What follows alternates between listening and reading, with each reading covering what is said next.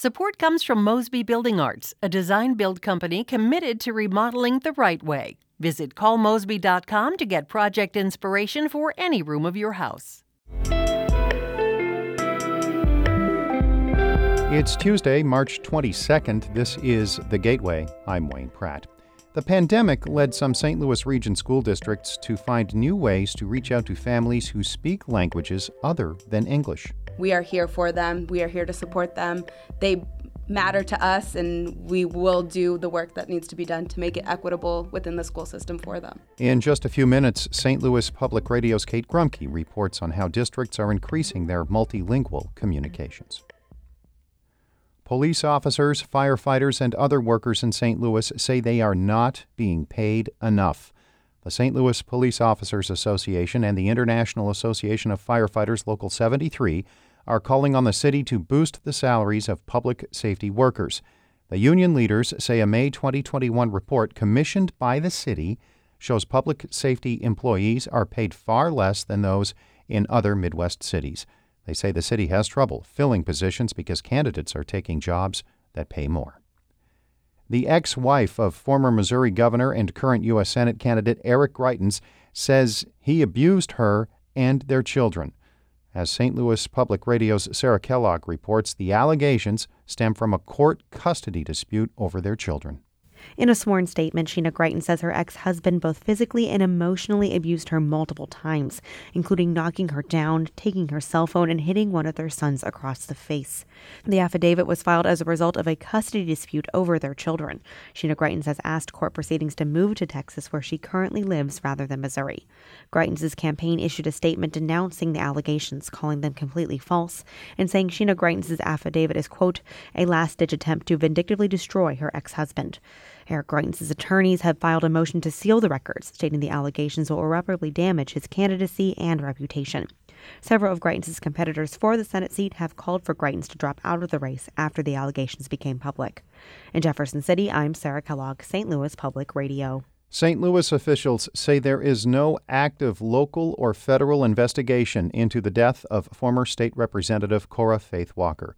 The 37-year-old collapsed earlier this month in the hallway of the Live by Lowe's Hotel. She died an hour later at St. Louis University Hospital. A cause of death still has not been determined, but City Public Safety Director Dan Isom says officials do not suspect foul play.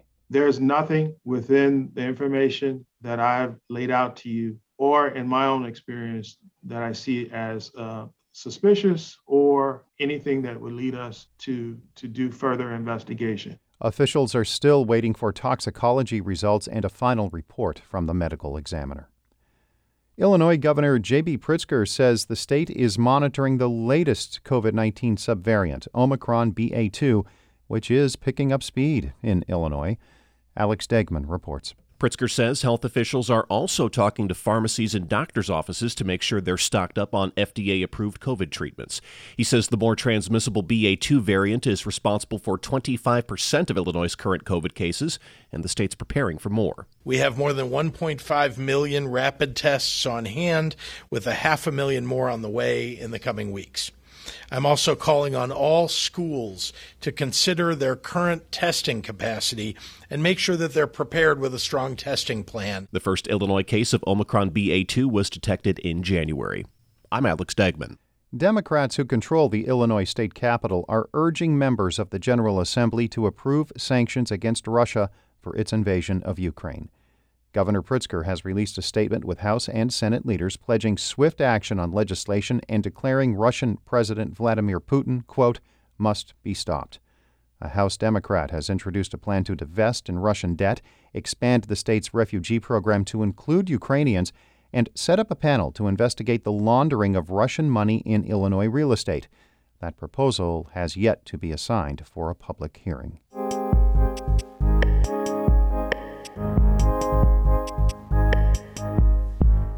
Students who are learning English have been disproportionately affected by the pandemic. But as St. Louis Public Radio's Kate Grumke reports, the last few years forced some schools in the region to do a better job of reaching out to parents in other languages. Buenas tardes. Gracias por unirse a nosotros en esta. More than 100 people are logging on to a Wednesday evening virtual town hall held by the Rittner School District. They have questions about parent-teacher conferences. Entonces, cuando sea una conferencia, ¿van a avisar? Summer school. Sí, yo tengo una para las clases de verano. And kindergarten registration. Mi pregunta es sobre los niños de kinder que no. Spanish-speaking counselors, IT professionals, and interpreters are online to answer questions and translate information from administrators. Rittner held its first town hall like this one for families who speak Spanish in September 2020. At the time, students were learning from home. Now the meetings in Spanish are here to stay. Marta Piñones is a bilingual therapeutic counselor who works in Rittner's International Welcome Center. She says these town halls have fostered a different connection with families who don't speak English. A lot of the times, they weren't able to participate in ways that they wanted to and be as proactive in education as they wanted to because of the language barrier. So it is a great space for them to come in and just ask any question to all of our bilingual staff. Across the St. Louis region, many school districts say they've also increased multilingual communications for parents because of the pandemic. The St. Charles School District started translating communications for the first time after the March 2020 lockdowns. Afton changed its mass notification system to offer automatic translations, and the Parkway School District increased its budget for its website translations. In St. Louis public schools, students speak more than 50 languages. The day before a recent snow day, families received messages in Spanish, Hola padres, Swahili, Hamjambo Azazi, Pashto, Salam Muhtaram Maindu au Plarunu, Lutfan Tawajo, and many other languages. St. Louis Public Schools has been doing this work for a long time.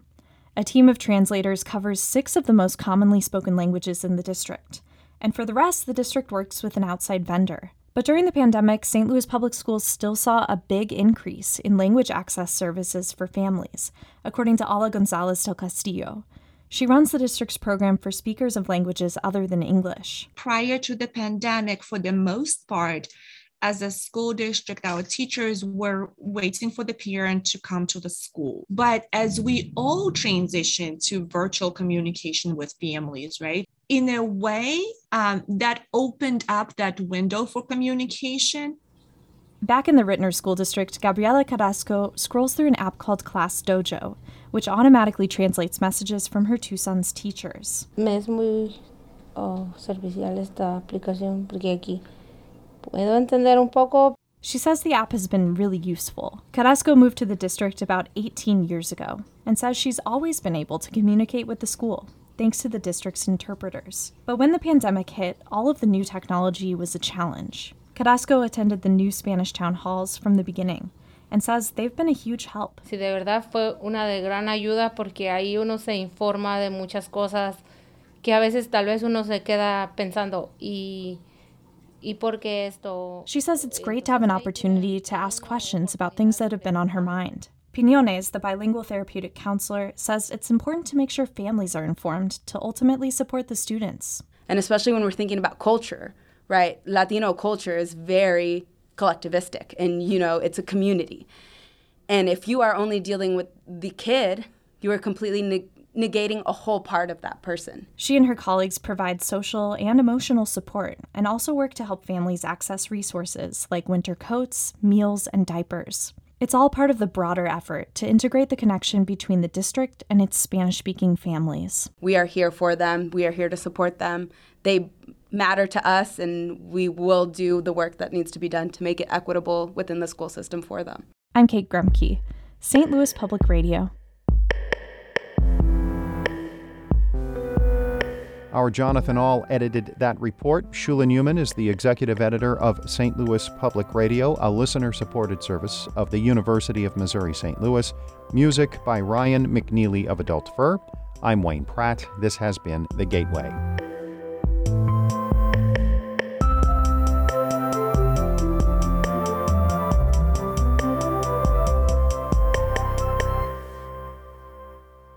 Support comes from the Missouri Forest Products Association, providing more than 41,000 jobs in the production of wood pallets, railroad ties, white oak barrels, hardwood floors, and more. Details at choosewood.com.